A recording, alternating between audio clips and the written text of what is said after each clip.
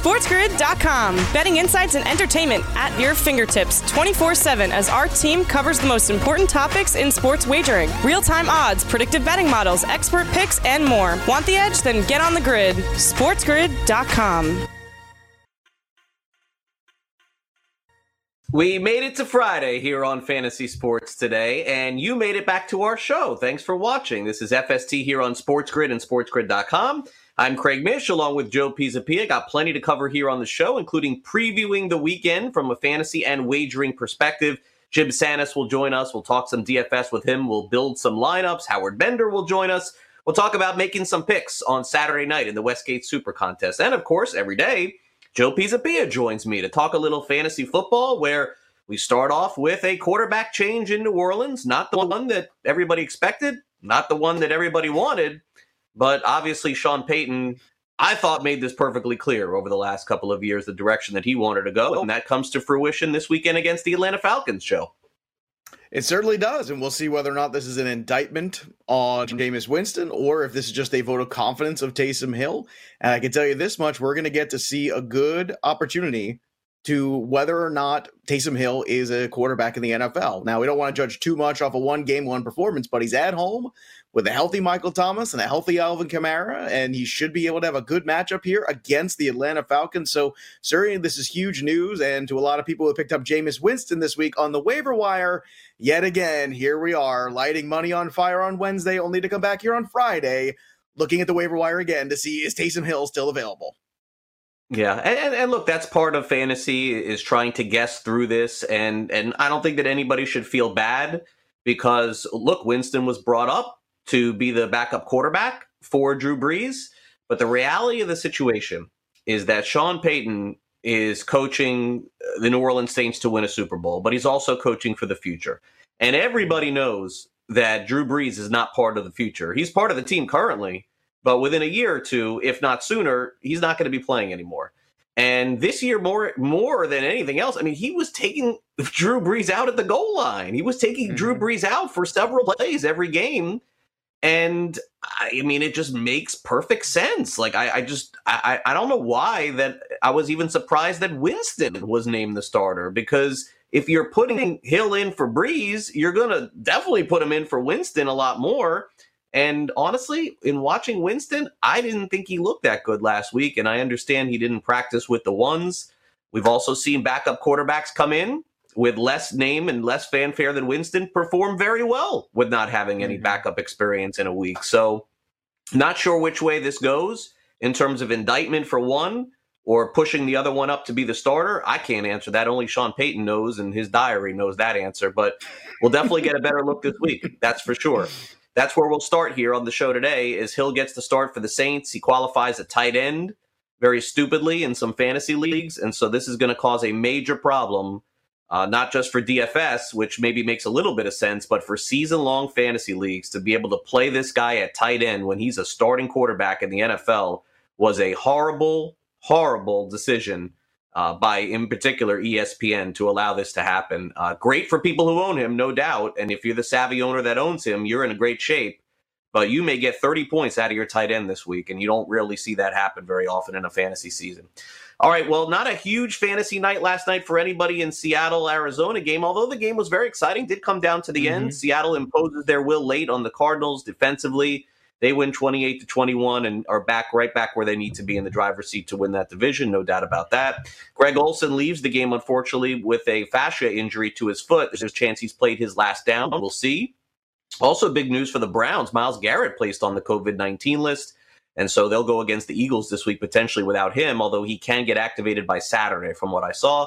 Tulsa, wow, no score at the half in their game last night. They come all the way back from being down 14 in the fourth. One of the more entertaining Thursday night college football games that I've watched. And speaking of college football, a ton of games have been off the board this week, including yesterday, Maryland and Michigan State. So, Joe, I think that a lot of us will be focusing in on that Saints game this week against the Falcons to see how Taysom Hill ends up doing. But there's no question that the odds makers have already made their adjustment. We're a little bit of a pullback now onto the Atlanta Falcons, thinking that maybe this could be a closer game based on the way that Taysom Hill plays. But could anybody really know how Taysom Hill plays? We haven't seen this before, so I don't know what to expect. I'll look forward to it. Well, I know one thing to expect, and that's going to be very, very high roster percentage of Taysom Hill on FanDuel as a tight end, because even if he's mediocre, his touchdown equity just went through the roof, not just for a rushing touchdown, but for a passing touchdown. Even if he doesn't play all that well, as long as he's playing quarterback, but he's actually qualifying at tight end, especially at the cost, which is basically a free square, 4,500. He could be 60, 70% rostered potentially in the $1 million contest. And that's just a fact. And it might be best Taysom Hill lineup wins. And the one thing I would also, because basically you're turning it into a super flex team right now. That's what you're doing here with Taysom Hill. But I also would not ignore the other side of this game with Matt Ryan. I think a lot of people are talking so much about New Orleans and who's going to play a quarterback. And they're kind of not forgetting about the other guy who's actually played pretty well at quarterback since that head coaching change, has been made. And I would say this, don't forget about him. Don't sleep on him. Perhaps this game becomes a little bit more exciting because the Falcons score a ton of points also, but also please, I hope this isn't the end for Greg Olsen. I hope he doesn't go out this way. It certainly seems like he might be going out this way. That was a terrible thing to see last night. A great career in the NFL. Great college player, too. I know he has aspirations to be joining the booth very soon. A lot of people thought he was going to do it this year. So I hate to see a great NFL player go out like that. And obviously, our best thoughts go out to Greg Olsen today. Yeah, and it'll be interesting to see what Seattle does at tight end moving forward. Maybe Will Dissly. I know Hollister had a catch in the game yesterday, but anybody playing in the Saints offense, they do use the tight end. It maybe not as frequently as some other teams, but they use them enough to make an impact. And so that could be a good pickup for next week for sure. All right, well, Dan Strafford's got our update in about 10 minutes from now, so stay tuned. We'll have the latest of everything going on in the world of fantasy sports and wagering. But coming up next, we'll recap the Thursday night football game, and it was the Seahawks and Cardinals. We'll have the fantasy standouts from that game coming up.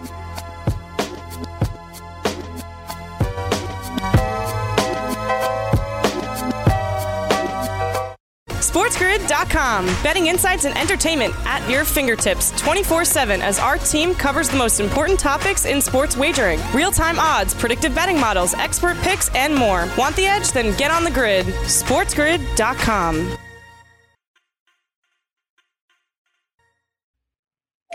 And welcome back. Fantasy Sports Today on SportsGrid and SportsGrid.com. Thursday Night Football did prove to be the entertaining game that a lot of people thought. I mean, how much more can you ask for in the NFL when the game comes down to the final drive? That's what you want in any college or any pro football game. In the NBA, you want it at the last bucket. College basketball, you want a team taking the three at the end.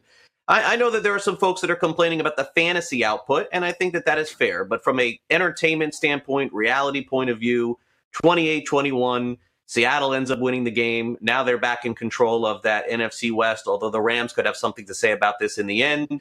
Let's go through the fantasy standouts, and then we'll break this down a little bit more. Russell Wilson, a little bit underwhelming, but did get 2 touchdowns, 197 passing yards, 42 rushing yards, ends up getting you about 20 fantasy points. You can live with it. We've been spoiled very much with Kyler Murray, but he didn't look right last night. Looked like maybe he had a shoulder thing going on, kind of unclear, didn't rush for a lot of yards, did throw for 2 touchdowns. And in a normal situation, you would take this from your fantasy quarterback. But I know a lot of people expected more, and it just didn't happen against Seattle. Carlos Hyde looked pretty good, 14 carries, 79 yards, also scored a touchdown, 2 receptions, 16 yards. So Seattle's happy to have him back for sure. Not much from Kenyon Drake, although he did score a touchdown up the middle. Caught 4 balls, got you about 10, 15 fantasy points. Also, Chase Edmonds scored a late touchdown as well. Both players actually viable in fantasy this week. Larry Fitzgerald, 8 for 62. Kirk very quiet in this one. Lockett, 9 for 67 and a touchdown. DK Metcalf also had a touchdown. Also had a drop. Probably could have had a little bit more fantasy points in this one. So, Seattle's at home. They get the win. I don't know what more there really is to say about it. Look, Arizona's a good team. They're not a great team. Is Arizona a 14-win team? No. Are they a 9-win team? Maybe. And they deserve a lot of credit. They are much better than they were last year. Kyler Murray is a star, and they're going to need to build. So they're going to need to coach a little bit better. They're going to need to play a little bit better. They're going to not to stop making mistakes. But not many teams go from 3 wins or 4 wins to 12 in 1 year. And so I think the Cardinals still have a shot to go over their season win total. Their schedule is not that unfavorable moving up. But they went against a team that was better than them. They beat them the first time. Now they've swapped out. And I think that Seattle pretty much controls their own destiny at this point, which shouldn't be very unexpected. It just looks like it was very clear to me what happened in the game. Yeah, look, I think we have some agreement on this game and some disagreement too, but that's what makes for good television. I'll say this, certainly you're right that they do control their own destiny. They have a game against the Patriots next week, then 2 games with the Rams remaining. I think the 49ers they've got on there, and then they've got games against the New York Giants and the Philadelphia Eagles. So yeah, Kyler Murray still is in control of his own destiny along with this Cardinals team. I thought last night, too, kind of getting lost in the shuffle on the defensive side for the Cardinals, too, was Isaiah Simmons, who played great. So if this is his coming out party, and last week he played well, too, that's a big bonus for them on defense. If that young man can continue to make strides here, and he's looking more and more comfortable in that defensive scheme. So that's a big win there. But I felt like, as much improved as Seattle's defense looked at times last night, the Cardinals basically handed them points. They handed them points there with the safety, with the 2 points there with the holding penalty. And look, that's something that just happens. Okay. But they also handed them points on that play where they stopped Tyler Lockett short of a 3rd down. They're about to punt, but instead Drake or Patrick gets into a little bit of a tussle there. And next thing you know, you go from punting to now half the distance of the goal, and then they score a couple plays later. And that's 9 points right there. And we were giving up 9 points. And on top of which, there were a ton of penalties on the offensive line in this game. There's a lot of times where they went from 2nd and 11 to 2nd and 16. A lot of times they went from 3rd and 3 to 3rd and 8. And you can't have that. There were a lot of issues there. The offensive line did not play well. Kyler Murray did get kind of fallen on early. You could tell that shoulder was bothering him. Troy Aikman kept pointing it out in the broadcast a million times. And he's right. The way he was going to the heating pad, the way he was continuously trying to stay warm throughout all of that. He did not look nearly as comfortable as Kyler Murray usually looks. But those are all excuses at the end of the day. Seattle was at home. Seattle took care of business. This was a good game for Russell Wilson. Certainly a better game, a more balanced game, which is what we talked about yesterday on the show, right? Would we see a more balanced game out of Seattle Seahawks running the football? Carlos Hyde at times looked very good running the football. That was important. That was enough to at least differentiate the offense a little enough, take a little pressure off Russell Wilson. And this was an okay game for Russell Wilson. This was not an MVP performance from Russell Wilson in this game. So although he is now still second in the MVP odds, Murray's odds go from 8-1 to 11-1. I don't think Murray's completely done, but it's now become a long shot here for that award. However, man, you look at that schedule and there's still some pretty good opportunities for some good performances. We'll see. He is on historic statistical pace. I don't want to lose sight of that. Hopefully the shoulder's okay. But look, you're right. This was a very entertaining game for me. I'm sure for you and for everybody who watched. It lived up to the hype because it came down to the very end. And what a disappointing end, too, to end on a sack. I mean, I really wanted this to end at least on a ball that was intercepted or something like that. But to end on a sack for Kyler Murray, a guy who's so good at avoiding sacks, this was kind of a strange thing there to see. Well, I know, and I know you were pulling for the Cardinals. You wanted them to win. You thought they were going to win, and I can understand that. But the reality of the situation is, first of all, I had no dog in the fight, so I could care less. But the reality of the situation is this: did Arizona ever lead in this game? Did they ever have a lead? No. So you can't look at it and say they should have won the game. They could have won the game. They also could have won the game by going down and scoring a touchdown at the end. So when it comes to like betting specifically, like Seattle was the right side. I mean, they led the game from start to finish. They also missed an extra point. Keep in mind that could change the way that the game's played also down the stretch. I was actually surprised Seattle didn't go for 2 at one point after they missed that first extra point. I think in 2 years, Arizona may end up being better than Seattle. I feel like it could be headed that way. They're going to have to draft a running back, I think, next year. I don't really love Drake in particular, and that can come very easily in the 3rd round or 14th round, and then use Edmonds the way that they're using him there. They definitely are going to have to get some help on the offensive line because, as you said, that they were making a ton of mistakes. They have probably 2, I would say, really good offensive linemen, but the rest seem like sort of backups there. But Seattle had their fair share of injuries, too. They lost 2 offensive linemen in the game. They put in a new left tackle. They were just pushing that guy around. That other guy that came in, I don't know who he was, but they were just destroying that guy. So, I mean, Seattle, in terms of winning a Super Bowl, no. I didn't come out of that game thinking, wow, that's the Super Bowl team. But it was just a very cut and dry game. Seattle goes up, they go up some more. Arizona comes back, Seattle goes up some more. Arizona comes back, Seattle goes up some more. Now Arizona has a chance. Oh, they messed up. Well, that's the NFL. I mean, that's kind of what the games are. But if you bet either side, Seattle or Arizona, what I always say about the NFL is this, and even college football to a degree. There's 2 minutes to go at the end of the game. Do you have a chance to win the bet? Seattle, yes. Arizona, yes. the team that wins is the team that wins in the end. And so Absolutely. that's why the lines are tight. That's why the lines are close.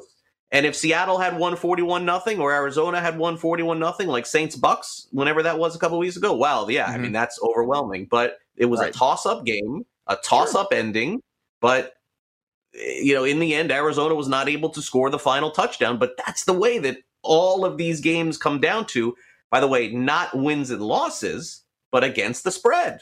It always comes down to the last drive of, is the team going to cover? It's not always win and loss. But we see it so many times in the NFL of who can cover and who won't. And so I do like Arizona, but in closing, I'll also say this. They've lost 2 of the last 3 weeks. They could have easily lost the last 3 games too. So I would not say that they are in that category of Kansas City, Pittsburgh, maybe Seattle. I could go either way. Maybe Seattle goes to Arizona. I think that Arizona could probably beat them. No problem. But next year, that will be a team that I'll be interested in taking a look and seeing what they did in the offseason. They had a great offseason this year. Can they get better on the lines in the offseason? That's and I think, and look, like I said, Isaiah Simmons playing last night too. That was a big win for them. If Chandler Jones can come back healthy next year, I think you get still some pretty good play out there from that secondary. We'll see. They got cap space. So I think you're right. I think a couple more pieces on defense, maybe a running back, 1 or 2 offensive linemen. All of a sudden, the Cardinals look like they could be a favorite potentially in that division, which is not, it's not a hot take. It's not a crazy thing to say. Yeah. I think it's actually very reasonable considering where things are at with Seattle. But I think you phrased it very well. They could have won that game. They should not have. But the could is frustrating because of all the mistakes that the Cardinals made. And I think they basically made too many mistakes at the end of the day, and you just can't do that. Yeah, my concern for them was actually against Miami. I thought that was a game they should have won and did not. Or maybe I should use could instead of should. All right, Dan Strafford has the update next, and then we'll play some Fantasy Jeopardy. SportsGrid.com. Betting insights and entertainment at your fingertips 24/7 as our team covers the most important topics in sports wagering. Real-time odds, predictive betting models, expert picks, and more. Want the edge? Then get on the grid. SportsGrid.com.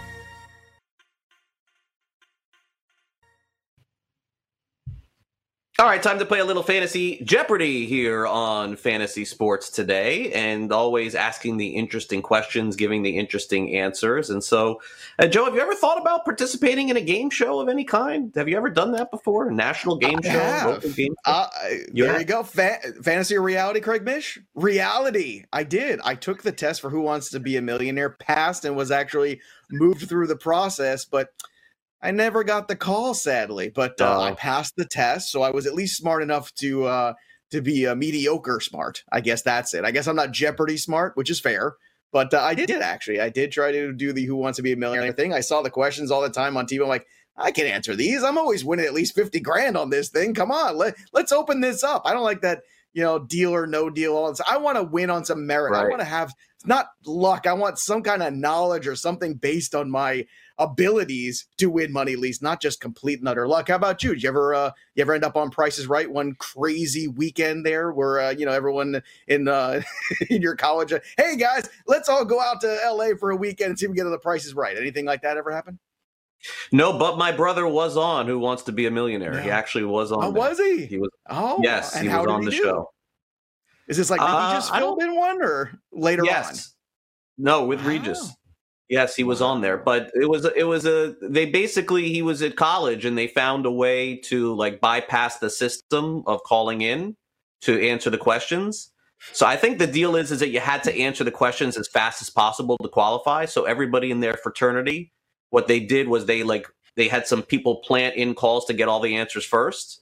And then they were able, as soon as the phone picked up, to just hit all the answers, see, do, and then all the fraternity brothers got on the show from the University of Florida. See, it was different by the time I did. You had to go in person and take a test in New York. It was like a whole different thing. I guess they had changed it over the years. So nice. Yeah, he got on there somehow, and then he was on, and then another fraternity brother was on one week, and then another. They all somehow got on the show. I was a lifeline, but I never got called. I don't think he did too. I think he got maybe past the first part, like somebody else got knocked off before him, but then that was it. Yeah, it wasn't a big success. And then Wheel of Fortune came to South Florida one year, and I was able to watch the show and do a TV story on the show with Vanna White and Pat, but I never was never qualified to be on any. What a strange life they must have lived, those two, for 30 years now doing that show. When you think about it, that's a long time. She's been turning tiles and he's been, telling people to spin wheels. Crazy. I don't know. What a gig. He's a huge Dodgers fan, by the way. Always goes spring training and everything. Right. Like that. That's right. Very big baseball fan. Yeah. All right. So Fantasy Jeopardy, Joe, do you want to handle the questions and answers here?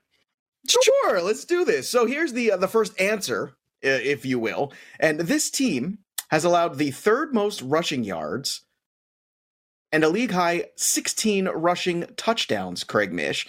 So do you want to take a gander or a guess or for well, it's not fair. I know the answers already. Well, we all know the answers here. So tell us the answer. Go ahead. All right. So the answer is, who are the Detroit Lions? I would not have guessed that. I did hear about the stat about the last 6 games or so maybe being last in the NFL with rushing yards and rushing touchdowns. I guess what I would ask is this luck or is it skill involved in this one? What do you think? Are the rushing touchdowns, is that a skill of giving that up? I don't get it. Well, is it? It's not a skill, but by the time you get 10 weeks into a season, it's a pattern.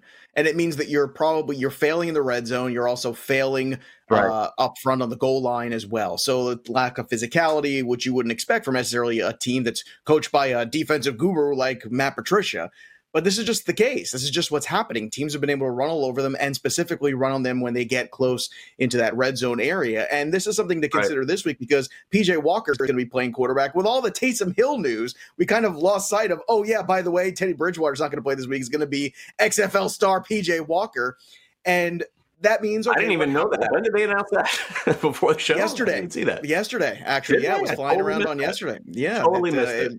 It seems like his MCL is not going to be, it seems like they're trending at least towards the PJ Walker thing there. And then it seemed like the MCL just not ready for him to be playing this week. So basically what this comes down to is what's Mike Davis's value. And Mike Davis's value right now has been pretty good most of the year. And when you give him a good matchup like this, look at last week. Look at what Antonio Gibson was able to do. J.D. McKissick was able to do with Washington, right? These two guys were able to run all over Detroit, and I would expect Mike Davis to get every opportunity to do the same. So I wouldn't shy away from starting Mike Davis. And I even think he's kind of a sneaky good start on FanDuel this week as well because of this stat and because most people will be afraid of what happens if and when Teddy Bridgewater is not out there. But I don't think it matters because Mike Davis should have a good game because the matchup is good enough regardless. Yeah, a couple of things. First of all, I don't think there's any question Davis is going to be in play because that quarterback is going to be dumping off a lot to him. The other thing that I would say, very rarely would I tell you that we're going to have a pick in the Super Contest, and I don't even need to wait to tell you, going to be taking Detroit in the Super Contest. Boy, because you love the Lions. Craig Mish, the Lions. Look, we're getting a 4-point flip here from, in the Super Contest, the lines don't change. So in the Super Contest, I believe Carolina was -1.5 or 2, and now the Lions are -3. So you just have to. It's just like a must do. It's like you just have to do it. Can't believe I snuck that one by you there. That's good. Let's do another one. I don't know why. I thought I saw Bridgewater say something like, "Oh, if I can play, I'll play." I don't know how I missed this. Well, that was like Tuesday, and yesterday was like I haven't. I guess I haven't logged on the last. But you see the line moved, so you see what I'm saying. So let's go to the next one. Now I see Detroit -2.5. That thing's going to go higher than that. It's not going to. Stop get it. Who in the world is that third string quarterback? Who's Carolina's third? Delhomme? Delhomme? Who is Jake Delhomme? Right, exactly. Who is Jake? It's Will Greer. It's Greer. That's right. That's gonna be fine. Yeah. All right, let's go to number 2 here. Why isn't Will Greer playing in this? Because look at what Gilbert did last week. It's all about these guys who play spring football now. Greer was great in college. I got to give him a chance. The cool kids want to play spring football, guys. Bad call by Carolina. Well, we'll see. All right. Anyway, he's familiar with the quarterback. He coached him in college, right? That's going to be the narrative. I guess that's why he didn't draft Will Greer, but that's a shame. I would have liked to see Greer play. I'm biased with that one.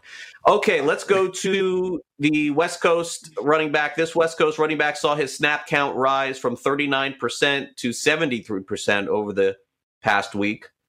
And this answer shouldn't surprise anybody. I guess him playing well is the big surprise because he was a complete and utter disaster with the Dolphins, and that is who is Kalen Ballage of the Chargers. Balaj was a good running back in college. In fact, if you go back and check my old tweets, I actually tweeted out before the Dolphins drafted him that they were going to. I thought they liked him a lot, but he was a Gase guy. So clearly when they got rid of him, when they got rid of Gase, that was the end of Balaj there. I quite frankly am shocked that he's been viable at all. I did not think he'd even be in the league. He's been now out of the league a couple different times. So maybe he found something now. Maybe that was motivation for him. I don't know the answer to that. I know Austin Eckler's coming back very soon. I think next week, if I'm not mistaken. So it could be short-lived. I guess the question is a 1-week scenario. Would you suit him up again? I think you do because it's the Jets. And I think that's the simple answer. And I just want to not overcomplicate things. Everything you're saying is right. Kalen Balaj has kind of become a punchline in the fantasy football community. But look, it's 2020. You need healthy running backs. The matchup against the Jets is good. I think you run out Kalen Balaj out there despite all of the history and all of the bad mojo and everything going on there. Let's do another one here. This tight end's last red zone target came all the way in week 4. Week 4, that's a long time for a tight end that we liked at a certain point, who was actually playing well up until that time. And I think you know the answer, Craig Mish. Yeah, I mean, this is not surprising at all. Who is Dalton Schultz of the Dallas Cowboys? The quarterbacking's been abysmal up until 2 weeks ago. I guess they were on a bye. Yeah, I dropped Schultz everywhere I had him. Me too. That's just the truth. I mean, look, Gilbert may be better than DiNucci, but I think you got to do better than Schultz in fantasy right now. I don't. You ready for this? Yeah. Dak Prescott, even though he's been hurt all these weeks, still has more passing yards than Cam Newton, Lamar Jackson, Baker Mayfield, and Drew Lock. All 4 and you know what? The first 4 games he played, it does not surprise me. He would be in the MVP conversation even with the team being 8-8 or 7-9. He was unbelievable. He was so good. And look, it's really unfortunate we didn't get to see it. Look, I know Blake Jarwin will probably be back for Dallas next year. They're going to have to pay him. I don't know that they will or not, but I think Schultz showed a lot when he had Prescott there, but without him, it hasn't been fun. Yeah. Finally, I have 7 receptions in 6 of the last 9 games, despite a tumultuous quarterback situation. That is our final Jeopardy question. And the answer is, who is Terry McLaurin of the Washington football team?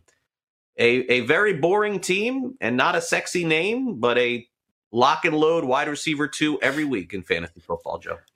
I love this guy. Next year's Black Book's going to be a love letter to Terry McLaurin. I mean, it's just him and Allen Robinson somehow every week find a way to do this. And I went back to the Terry McLaurin game log when I pulled up that stat, and I'm just looking at him thinking to myself, wow, look how good this guy. And this is not targets. Listen very carefully. Receptions.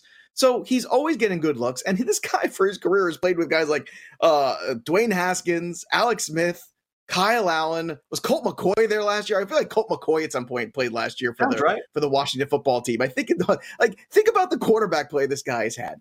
And think about how productive he's been, and also then consider the fact that nobody saw this guy coming. Like, he kind of was on nobody's radar going into last season.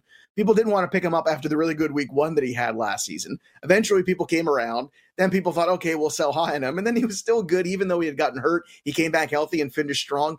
And this year just continues to be, like you said, a lock and load wide receiver. And I think when you're looking next year, there's going to be a fascinating landscape of wide receiver because you get all these young kids this year. Some will be post-hype sleepers like Ruggs, and people will want the bounce back, or Jalen Reagor and guys who didn't really come to fruition. There'll be guys like Judy and CeeDee Lamb. And then there's guys like Terry McLaurin who are going to kind of float through, and people aren't going to talk about them. But I think this is a guy that going forward you want on any keeper team you could possibly get. And they'll probably have a new quarterback next year, too. We'll take a quick timeout here on the show. Our start sit is coming up next. Jim Sanis will join us. We'll go through the DFS lineups for this upcoming weekend. You'll need to make some key choices, especially at quarterback. And Howard Bender will be with us as well. Make sure you stay tuned. And we'll be right back.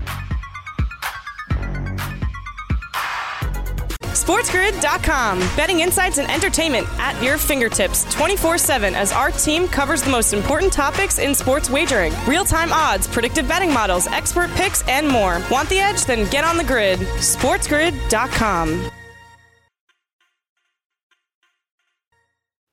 All right, welcome back to Fantasy Sports Today. Craig Mish, Joe Pisapia. We'll talk some DFS coming up in an hour from now. Also, as a reminder, I've told you a couple times here on the show, next week, Joe and I will be here Monday, Tuesday, Wednesday, Thanksgiving Day holiday. We've reserved for a lot of football discussion here, so we'll have our full football rollout on Thursday. Friday, Joe and I believe Joe's off. I know I am. I believe Joe is off too next Friday too. So we'll get a couple of days off.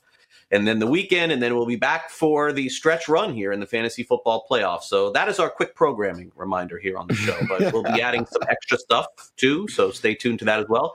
All right, running backs in fantasy football for Week 11. I look at this list and say, where are the Buccaneers? You have bailed on the Bucs. Wow, it only took 10 weeks. I haven't bailed. We have the answer now. It's Ronald Jones. That's it. It's over. It's done. Put a fork in it. It's done, huh? It's done. It's done. It's really? done. It took a long time. It's done. It's Ronald Jones. I told you. Don't you remember the efficiency number this week? I say Fournette. No, you don't. No, don't you do it. Don't you dare. Don't you dare do that. I don't know, man. Nope. I don't know. I am definitely not sold on Ronald Jones at all. But how can he have 192 yards rushing? They went back to him after one run. And he's still really run. Good. Yeah, well, no, it wasn't one run was the 90. He's still at 100 before that.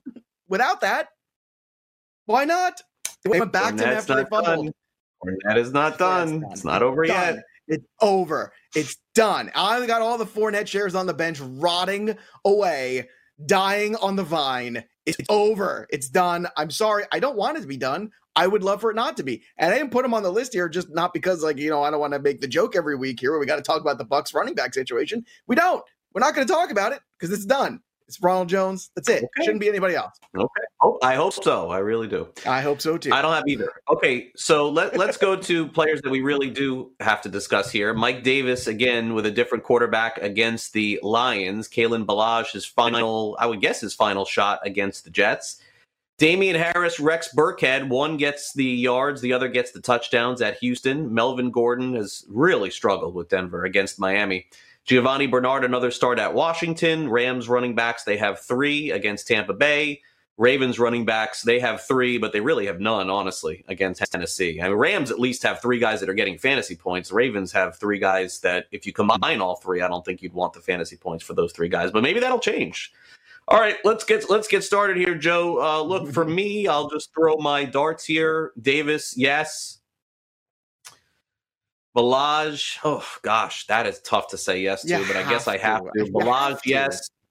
How does he not come away with Harris, a touchdown in 50 yards yes. in that game? Burkhead, I don't know. I'll say no on Burkhead, but I'll say yes on Harris. I think Burkhead serves his purpose as a flex, but I think eventually Harris is going to start getting carries near the goal line. That's a guess for me. Gordon's not eventual. It's actually happened. So while you're in that note, I just want to point this out. The last 2 games, but I don't trust Harris. I don't trust Harris at all. But I think he's shown that he can play, but he has to be healthy. A lot of things have to happen for me with him to trust him. Look, but for this week, the ankle. Yeah. He's nursing the ankle this week, but on that note that you're making and you're concerned, or if you have any concerns about whether or not he's going to get goal line looks, the last 2 weeks, he has tripled basically his amount of carries in the red zone area and at the goal line. So it's starting to trend that direction where they're starting to get more confident with him. And that's a very good thing because the guy's been really good this year. That's the one thing where you look at it. Well, he's been getting the yards, but he's not getting the touchdowns. Burkhead, I think, still has, because it's Houston, does have some upside as a flex in PPR this week just because it's Houston. Burkhead is very hit and miss. But I think with Houston, it's just going to be, look, this is what you're going to do. You're just going to utilize running backs and just run, catch the ball in the backfield, run. That's what you're going to do against this team. You have to start Ballage. You have to start Davis, even with the quarterback situation there potentially being different. Melvin Gordon, for me, is a sit against Miami. I don't know about you, Craig. I have got a lot of respect. I don't know, but I think Melvin Gordon's another guy that we could officially kind of. I know a lot of people were hoping for him and David Johnson and those guys to have signing. Good years. Terrible signing. I think it was a terrible signing too. Philip Lindsay should always be that guy, and every year the guy rushes for 1,000 yards. Denver has this money to spend, and they spend it on another running back. Like, it just didn't make any sense at all. None. And I don't know that Freeman is good or not, but you could get another guy that give you 70% of what Gordon did on the waiver. Look, could have had Carlos Hyde for free. Yeah, Bo Scarborough. Last night we had Bo Scarborough sighting. How great was that? Yeah, he did. Every Thanksgiving. All right, Bernard, you got to start, of course. And then I would not start a single Rams running back, and I would not start a single Ravens running back. I can't be talked out of that. Agreed, 100%. That's why I didn't even name them. They are those who shall not be named now. They're like the Voldemorts of fantasy football right now. I can't do this anymore to myself. And look, it's desperation stuff. I get that. Sometimes you don't have better choices. but in those matchups, none of those matchups are good. So if you can avoid it, I think Balaj is a better start than all 6 of those guys. I think that Mike Davis is a better start than all 6 of those guys. I think Damian Harris is a better start than all 6 of those guys. Melvin Gordon, not so much. I think I might take a shot there with the total in some of those games. But that's where you start to draw the line. I think it's also a little bit of respect, too, for Miami's defense and how well that unit has played in the last few weeks. They really, they are kind of an under-discussed, underappreciated group. And I know selfishly we're rooting for them to make the playoffs here on this program because we just want that good audio. But still, I think you really have to respect what this team has been able to do. And Brian Flores has done a really good job with them last year and this year. Before we get to wide receiver, over under Mark Ingram career touchdowns, rest of his career, 4.5. I'll say under. I think this is it. I think this is the swan song for him. I mean, he's going to get to play for somebody next year, but he'll be a backup next year somewhere, right? Yeah. Exactly. Yeah, and that's it. Yeah. All right, wide receivers. Let's go to it here. Antonio Brown, maybe his final game. Every week is probably his final game against the Rams. Jerry Jeudy against the Dolphins. DJ Chark here. He's here every week against Pittsburgh. Corey Davis at Baltimore. The Dallas receivers are in play again this week at Minnesota. Lamb and Gallup. Mike Williams against the Jets. Marquez Valdez-Scantling against Indianapolis. So, for me, a quick glance here tells me that you're not going to have better options, 3 better options than Jeudy. I think you still got to play him no matter what. Corey Davis was on a waiver wire I saw of mine recently. I was considering picking him up, and then Jeudy I saw Ravens. Against Xavier Howard, you want to still play Jeudy? You still feel pretty good about that? I think he is their primary. I mean, he's the number 1 wide receiver on an offense that's losing in every game that they're playing. So, because they're losing because they like to lose and then have to come back late. So, I would play Jeudy. I guess Chark. I don't know. I mean, it's so hard to. I guess you probably don't have a flex or third wide receiver better than playing Chark. I think you probably got to play him again. Mm-hmm. CeeDee Lamb, I'm playing. I got him. I'm playing. I'm not playing Gallup. Williams is super up and down against the Jets. Valdez-Scantling, this is a tough matchup for him. I'm guessing he had a really good game. You see if you could build on that. He's a wide receiver 3 or flex for me. Antonio Brown's a no, by the way. Yeah, Antonio Brown is a no for me too. But I'm going to start from the bottom here with MVS, the last guy you mentioned. I am going to start him this week. Adams has struggled all week with an ankle issue. So if he is not 100%, that could mean just a little bit more where Adams maybe at certain times is basically going to be, I don't want to say a decoy because it's Adams, but let's say a little bit more of, hey, show and a little bit less go. So MVS becomes a little bit more intriguing of a start than I would have thought going into this week. I normally would have been sitting in, but I think now he's starting to get into that wide receiver 3 conversation. Same thing with Jeudy. When you go back, that matchup against Xavier Howard, historically, go back and look at these numbers of who he's matched up with, and they have not been good. But if you do have to start Jeudy, just understand that you might need a little bit more boom in your lineup from some other guy. With Chark, this is a fascinating one because last week was not a great matchup, and he was okay. This week, another tough matchup here, but I think probably you're running out of options here, especially with some of the bye weeks and what you got going on. So I would probably be starting Chark too. But again, like Jeudy, you have to kind of start to build into your lineup some more upside. Maybe you have some other guys in there that could have some bigger games that you kind of roll the dice with. Corey Davis, that's another guy too that I think a tough matchup here against Baltimore. I think I would sit him. I'm going to tell you this, and if you start looking at the trend from when Taylor Lewan got hurt to now, that passing offense has not nearly been as efficient, nearly been as good. So all the numbers have gone in the wrong direction for Tannehill, and I know we'll get to him in a little bit there too. But I'm with you. CeeDee Lamb is the guy I would start over Gallup for sure, and just keep my fingers crossed because CeeDee Lamb, I think, I'll tell you what, it's like the best and worst case scenario because the best case scenario is this year you had him and you started to see and you had some good games out of him, especially early. My God, was he good in that first month of the season? And then the worst case scenario was what's happened here with the quarterbacks. But going into next year, he's going to be an extreme value because some people still won't quite understand. If you didn't have him on your team, you didn't necessarily see what you saw. But I think next year he's going to be one of these guys that's probably drafted as a 3 or a 2 that might end up as a 1 or a 2. Yeah, Gilbert focused on Lamb a lot in the last game, so I could see that continuing. Okay, tight end, boy, I don't want to start anybody here, but I guess you're forced to if you have no other options. Hunter Henry against the Jets, Hayden Hurst at New Orleans. I suppose he's startable. Dalton Schultz is a no for me. Tanyan is a start for me at Indianapolis. But again, I don't know the roster construction of everybody's teams, and I find it hard to believe that these guys aren't a back-end start in the right matchup. I think Hunter Henry and Hayden Hurst are definitely starts this. Look, it's all in on the Jets. I think it just always have to be. Same thing with Mike Williams, who we just touched on too. Yes, Mike Williams is infuriating, but he's exactly the kind of guy this week that if you have Judy and you have Mike Williams, or you have Shark and you have Mike Williams, you roll the dice and you see if you can get the big Mike Williams game, because I think that will certainly help. I would definitely be sitting Dalton Schultz and Robert Tonyan. I think once again, we're kind of in a bad spot here too. If what I'm saying might be true about Adams and that ankle, and you're a little concerned there, then Tonyan does become a little bit more interesting. All right, now let's move over to quarterback as we close it out. We found out earlier today Taysom Hill is going to make his first career start against the Atlanta Falcons, so he is in play. Ryan Tannehill has struggled mightily. He's at Baltimore. Carson Wentz, speaking of struggles, at Cleveland, but maybe no Myles Garrett there, so that does pose a question. And then Derek Carr. Derek Carr has been very good to play in fantasy this year, so he is definitely a playable option for me there. Boy, Hill. Who's the highest scoring guy of those four? Who's the highest scoring guy out of those four for you? I think it's Carr this week. That's what I think. This week, you know, that's what I was going to ask you. I think that we should do an exercise here before we go. We could do it now. Mm-hmm. But anyway, yeah, I would start Hill over probably like 15 other quarterbacks. I don't know that I would start him over the top like 5 or 10 guys. I would have to map that out a little bit. I would. How many fantasy points do you think Hill will have this week? How many fantasy points? 6 points for a rushing touchdown, 4 points for a passing touchdown, and 1 point for every 10 yards rushing, and let's say 1 point for every 25 yards passing. How many total? It's hard not to see 18 or 17 at the minimum. Like I think because it's the Atlanta Falcons too. So somewhere around, I think the low end is somewhere around 17, 18 points. Kamara being the out high end is probably somewhere.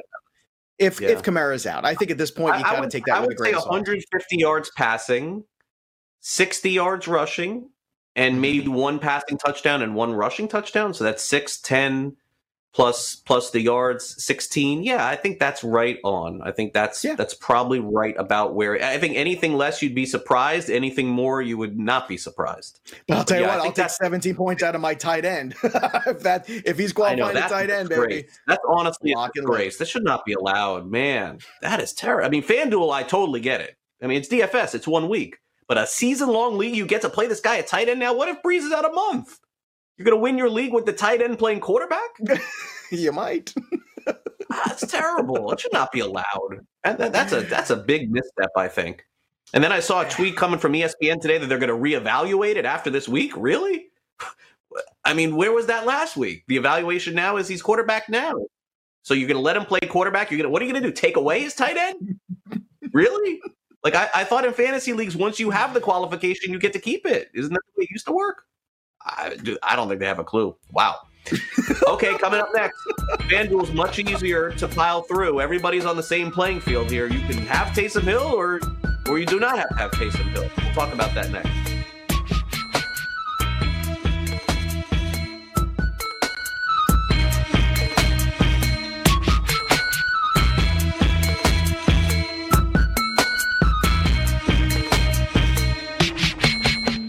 SportsGrid.com. Betting insights and entertainment at your fingertips 24/7 as our team covers the most important topics in sports wagering. Real-time odds, predictive betting models, expert picks, and more. Want the edge? Then get on the grid. SportsGrid.com. All right, coming up in just a couple of minutes, Jim Sanis of Number Fire is going to be with us, and he'll share the same opinion, I'm sure, that Joe will have here on the show. I'm starting to think, Joe, that we're going to have to not play Taysom Hill at tight end this week on FanDuel because everybody else is going to be. How does that work in DFS? Aren't you supposed to go contrarian? Aren't you supposed to go against the grain? It seems like the best play ever in the history of DFS, which means that Taysom Hill will get a 0 this week, right? Isn't that the way it's supposed to be? If Taysom Hill gets hurt, that's how it becomes. That's the only way at this point. Or if he gets pulled from the quarterback position. So you can make that case there. But I mean, this number could be well over 60% in terms of roster percentage for Taysom Hill. And the problem is it's the perfect storm. It's a player who's playing out of position. He's playing a quarterback position where we just said he's probably going to get somewhere around 15, 16 points at minimum at the tight end position. And then compounding that with the fact that he is just a 4.5 min salary tight end. So you're basically getting a free square with Taysom Hill of everybody's getting spotted 15 points. And if you miss out on that, you might be on the other end of that spectrum. Like if you're the 20 or 30 or 40% that doesn't have Taysom Hill, you're working at a handicap of 15 points. Potentially. And I think that's something you just have to build in and understand. I'm going to lean towards the Taysom Hill side and say, hey, this week, best Taysom Hill lineup wins. And we've seen this happen before in the past, where you see a player who's really shouldn't be in a certain salary he is, and then all of a sudden, you see a very high 50%, and it is literally all where the pay line is are all those teams that have that player. SportsGrid.com. Betting insights and entertainment at your fingertips 24/7 as our team covers the most important topics in sports wagering. Real-time odds, predictive betting models, expert picks, and more. Want the edge? Then get on the grid. SportsGrid.com.